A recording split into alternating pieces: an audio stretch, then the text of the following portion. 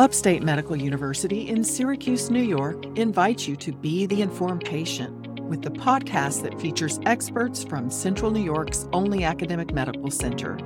I'm your host, Amber Smith. For people with colorectal or bile duct cancer that has spread to the liver, a new treatment option may improve survival and life expectancy.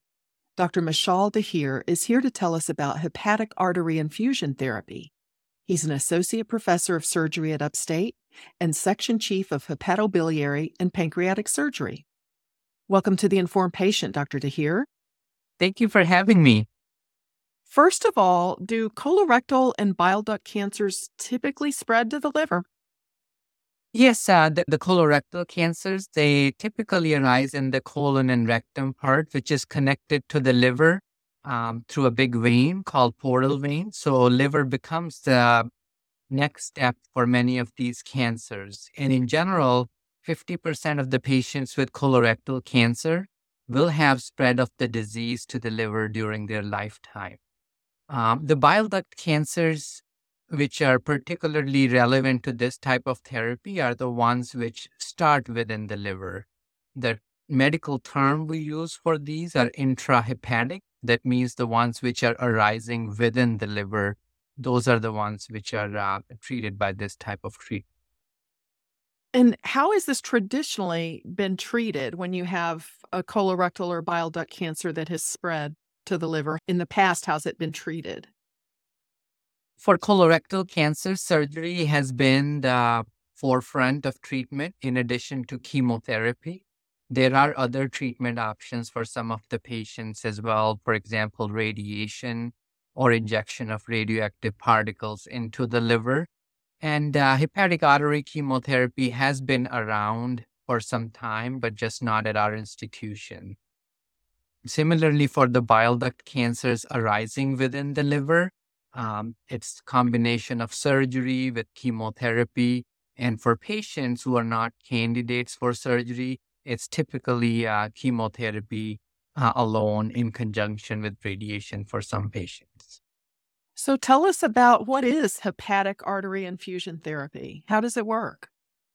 One of the unique things for these colorectal liver metastases, as well as the bile duct cancers arising in the liver, is that they derive their blood supply from the hepatic artery, which is the liver artery.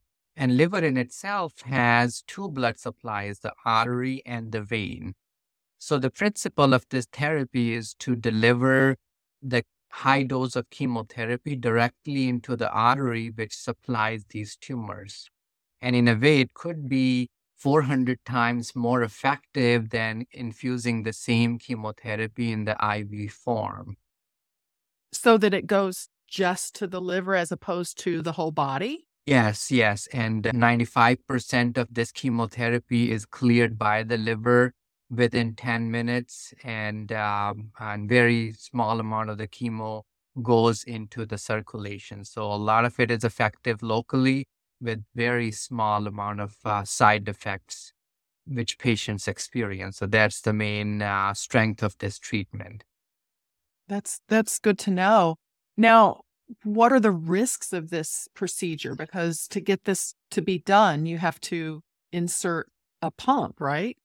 That's true. That traditionally has been one of the drawbacks of this therapy, that you have to undergo procedure to implant a pump which sits underneath the skin and put the catheter in the liver artery. But more and more data suggests that it really prolongs life, and patients do bounce back quickly from the procedure itself. And over the last few years, we are also doing this procedure robotic. We haven't started doing it robotic here at Upstate, but that's something I trained in and I have written about it in the past. However, we started our program as offering it open to our patients and making it readily available to them. How long does the infusion therapy last once the pump is implanted? It really depends on what the intent of the treatment is. In a way, if we are doing the treatment it can be done in two ways. I should clarify that. One, for patients where we cannot remove their disease. where the disease is unresectable. That's the term we would use. For those patients, either it can be for as long as they can tolerate, or if the tumors become resectable, we can take them to surgery down the road and stop treatment at that time. Or if some side effects of the treatment start showing up. So it can vary from patient to patient how they tolerate, at what point do they develop any side effects, and if their disease becomes amenable to surgery down the road. So if all goes well, does the pump get removed at the end of the chemotherapy? That's an excellent question.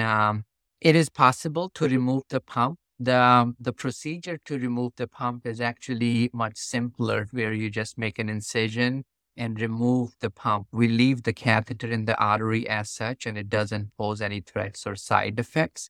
But there are other medications which can be put into this pump, which keep it open, and those medications can be replaced every 3 months or so to make the life of the patients easier. This is Upstate's The Informed Patient podcast. I'm your host, Amber Smith. I'm talking with surgeon Mashaal Dhir, who's the section chief of hepatobiliary and pancreatic surgery at Upstate, and we're talking about a new hepatic artery infusion pump that can help some patients with certain cancers that have spread to the liver. Now, who would be a candidate for hepatic artery infusion, and is there anything that would disqualify someone? The two particular diseases for which we use this therapy are the colorectal liver metastases. So in general, it is recommended for those patients who have unresectable disease. That means disease which cannot be removed, which typically involves both sides of the liver. And such patients also should not have disease outside the liver as well, for example, to their lungs or bones, because we are delivering this therapy to one organ only. And same for unresectable bile duct cancers, the intrahepatic cholangio, like we discussed before. These are the bile duct cancers arising within the small bile ducts within the liver. So unresectable disease is one clear-cut indication. But in some patients where we resect the disease, but they have lots of lesions in the liver, pump can still be implanted to prevent recurrence down the road, or to treat the recurrence if they were to develop one down the road. How soon do you know whether the therapy is working? This is similar to as we do for most patients who undergo chemotherapy. Usually we check a scan after 2 to 3 months of treatment. If patient has elevated blood tumor markers, which are elevated in some patients with bile duct cancers and colon cancers, we can also check those in their blood levels. But usually we check a scan in about 2 to 3 months after the treatment. So far, how does the effectiveness with the hepatic artery infusion compare with traditional chemotherapy? Over the last few years, there have been several studies.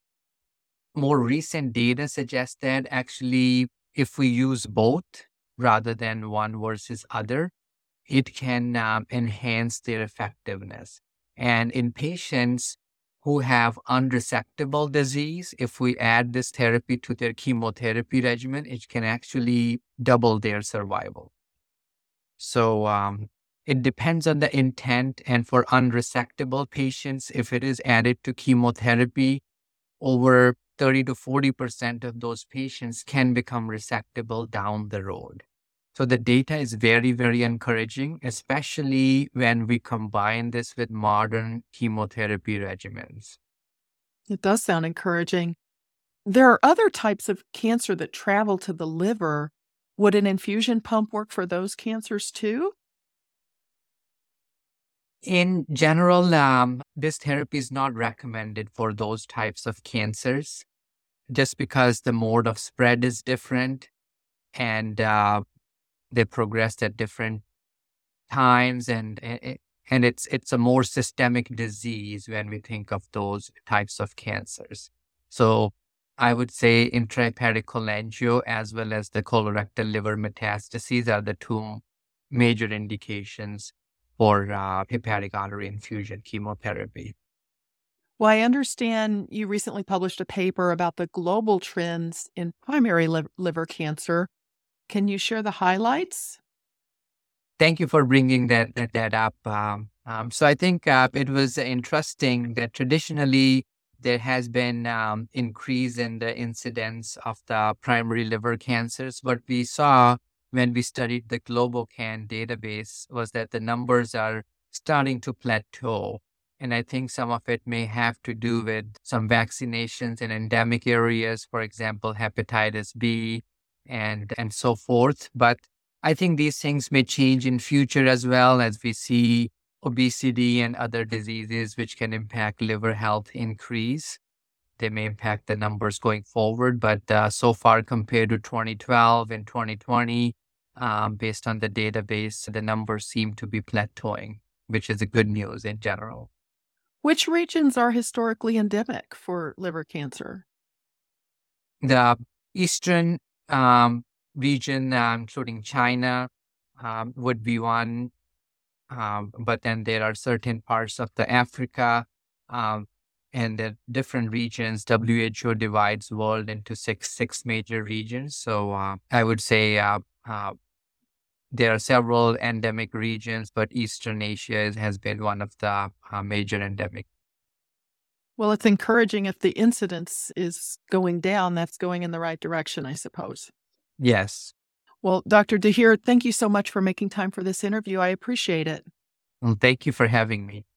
My guest has been Dr. Mashaal Dhir, an associate professor of surgery at Upstate and section chief of hepatobiliary and pancreatic surgery.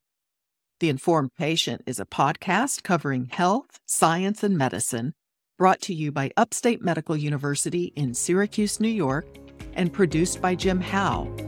Find our archive of previous episodes at upstate.edu/informed. If you enjoyed this episode, please tell a friend to listen too.